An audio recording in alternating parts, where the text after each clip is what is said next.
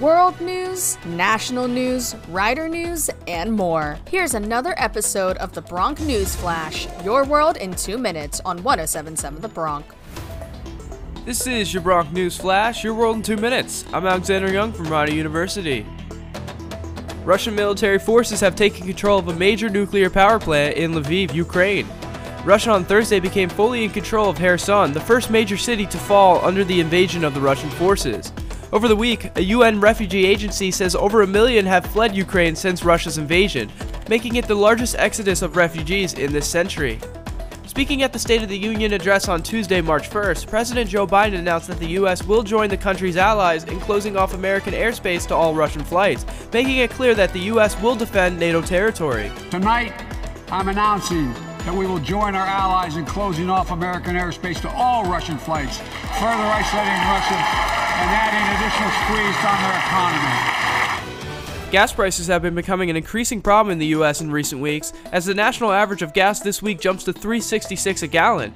San Francisco on Thursday became the first major U.S. city to reach an average gas price of $5 per gallon. As inflation was already going up, the effects of the Ukraine and Russian conflict is affecting the price at the pump. Russia, the world's second largest oil exporter, is getting hit with global sanctions, affecting the worldwide gas market. In a new court filing, the House Committee investigation on the January 6th Capitol riot is claiming that former President Donald Trump and members of his campaign were part of a criminal conspiracy to overturn the 2020 presidential election. That development came in the committee's legal battle to compel documents from John Eastman, a Trump ally and lawyer charged with drafting the strategy for the January 6th certification. The House argument on Wednesday accused Trump of conspiring to commit the same types of crimes in which many of his supporters who breached the Capitol grounds have been found guilty of. Rider University will end its indoor mask mandate for all individuals, regardless of vaccination status, beginning on Saturday, March 5th.